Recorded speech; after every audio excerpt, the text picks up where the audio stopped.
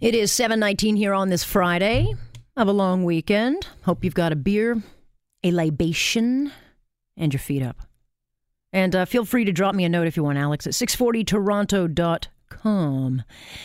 So, no deal is better than a bad deal. These are the words we are hearing, and that is going to be a lot of the messaging coming up from the Prime Minister's office.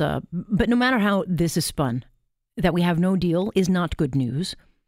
And frankly, I think the last 48 hours have not been a very good time for this government, or, more importantly for me, for this country. No deal is better than a bad deal. That's right. I don't agree with you, because I don't think you have any deal, period. Bad, good, nothing. But, you know, they're supposed to get back to the table on Wednesday, and it is clearly, because it was leaked out, that President Trump is not going to bend on supply management. But it also sounds like our Prime Minister is also not going to bend on it. So if you don't think politics is at play here, then you're just a little too trusting. Let's talk to another politician. Lisa Raitt joins me now. She is the Conservative Party's deputy leader. She's also MP for Milton. She joins me. Hello there. Hi, Alex. How are you? I'm good, thank you. And I'm sure, you guys are all busy trying to get out and figure out what happened today. What did happen today? It looks like it's been pushed into next week, and I don't know who asked for it, but I do know this. I know that at the end of the day, the president and the U.S. Trade Department gave notice to Congress that they will be proceeding with a deal with Mexico within the next 90 days. And Canada, it gets its act together. Yeah, that language, I saw that language too, and it was curious the way it was written, because it clearly said we're proceeding with Mexico and Canada can join if it gets its crap together. Yeah. Is that normal? Or is that another way of saying you've got to sign the deal that we have in place because you're not getting any other deal? Well, there's nothing normal about what's going on the past 3 years. We can start with that, and I think we all agree with that. I think, though, I just feel that Canada is playing catch-up. We sat on the sidelines for the last 3 months. Prime Minister Trudeau was very clear that there was not going to be a deal without Mexico, and then Mexico went and did a deal without us. And Chrystia Freeland wasn't in the room when all of this was going on. I don't know if you read this, but the Mexican officials, the Mexican foreign minister, was in the White House 45 times in the past couple of months. 45 times. And I don't think we've been there once in the White House. So clearly they determined they wanted to get a deal done, and they got it done, much to their congratulatory effect. But, right now, having us kind of be stuck with a deal that already has been negotiated on labor, on auto, it's a tough spot for us. And, I live in southwestern Ontario. I live here where auto parts are incredibly important, and I'm actually getting really worried. Yeah, well, I am too, and I think the auto sector is rightfully getting nervous. But supply management is a big deal, and clearly Mr. Trump does not want it. He won't put up with it. But for as much criticism Trump is getting for saying his comments today, which I might not like the comments, but he's right to stand up for a good deal for his own country. I don't blame him on that. I'm not sure that is an act of bad faith. I mean, he's posturing for politics, but we here on this side are posturing for our own country, saying we're not going to do a bad deal, but we're also not going to give up on supply management. Where do you see this going? Because I don't see us getting a deal without giving up on that. Well, the problem I had is what Prime Minister Trudeau said, which is no deal is better than a bad deal. And I just think that's a bit foolish for him to put it that way, because we need to have a NAFTA deal. We need to have a deal with the United States. There are so many industries that are really dependent upon the free flow of investment and free flow of sales across the border. And, we encountered issues with supply management when we were negotiating with other large trade blocs like the European Union, like Trans-Pacific Partnership. And we found a path to both keep supply management and the integrity of the system. Look, the dairy farmers weren't happy because they were losing some of their quota, but we still ended up with a deal that was good for everybody. And that should be the focus at the table. Also because, they're much smaller than auto. So if we had to give up on that provision, I'm sure we could come up with a way to protect dairy farmers or help them without, compromising the entire country. But, I think a lot of people will say, well, as they're listening, well, Ms. Raitt, what would your government have done? Because it's interesting. Scheer has come out quite critical of the Prime Minister, and he's getting a bit of a beating online as to, what would you do? So what would the Conservatives have done to get a deal done? Well, we would have done exactly what the New Mexican government did, which was they got in there right away. They explained how important a two-way deal was. They were willing to do a bilateral deal, and they sat down and talked about the issues that were irritants for both of them, and they ended up with a deal. So that's exactly what we would have done way back in October, or when, the president indicated he wanted to reopen NAFTA and he started the process. We would send people down there to go and talk about, let's talk about the irritants within this deal that we have with each other and go from there and do a deal. A bilateral deal? So in other words, you would have done it before the Mexican government had the election. 100%. So a bilateral deal. That would be my advice. I can't say what a government would or wouldn't do because it's not a dictatorship, but my advice strongly would be to get in there and say, let's identify U.S., we have a lot of similarities. Let's identify the irritants. Let's work on making it better.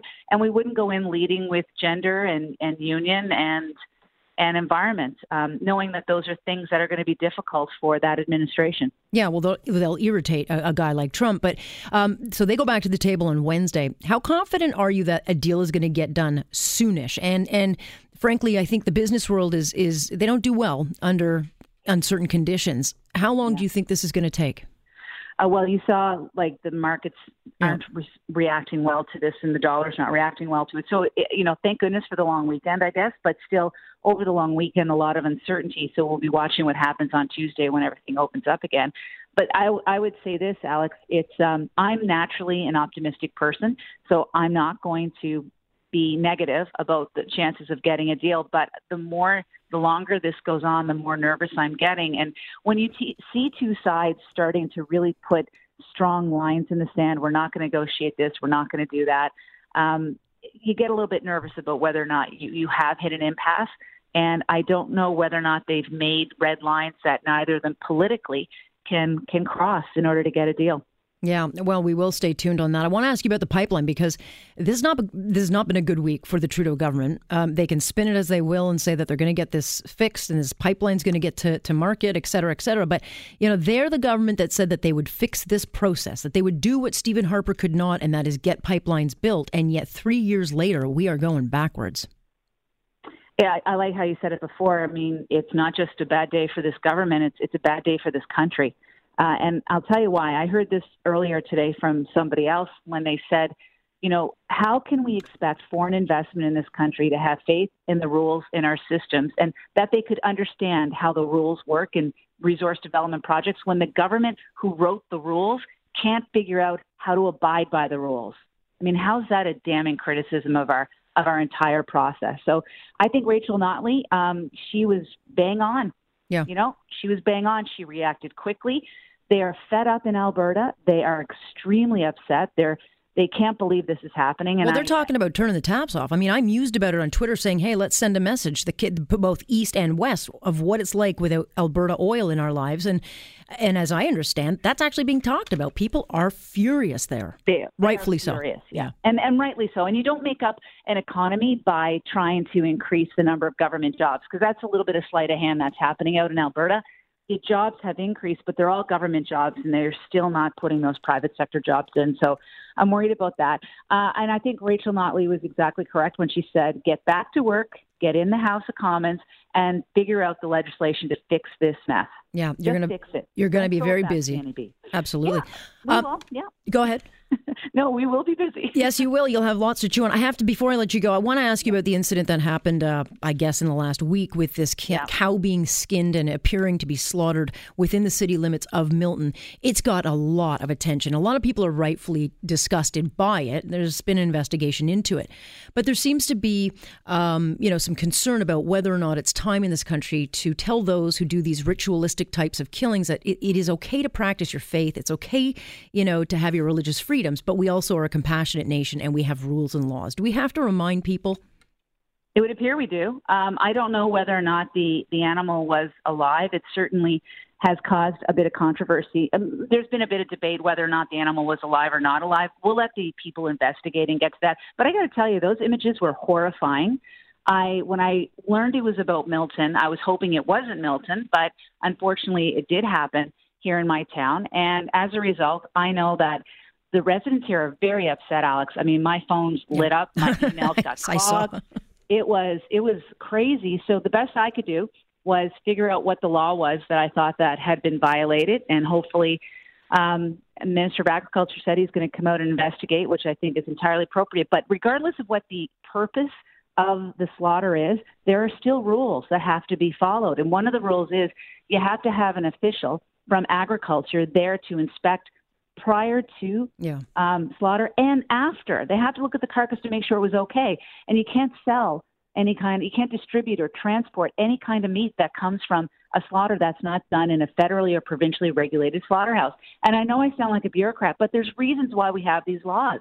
And it's to protect the public and to protect animal safety. And I just can't believe they put it on YouTube. I mean, why the heck would you do that? If they hadn't put it live on Facebook, we would never have seen it, and we wouldn't be talking about it. At least we're talking about it. Yeah, and I'm glad they did. And Tarek Fatah was the one who was, he put it out there so that people could see what was going on. I would implore people not to think of this as a religious issue and not whether or not you're practicing faith, but to take a look at it from public safety in terms of consuming meat, and number two, about animal welfare. That's what these laws are all about. And if they're violated, I say, you know what? You are going to get prosecuted to the fullest extent.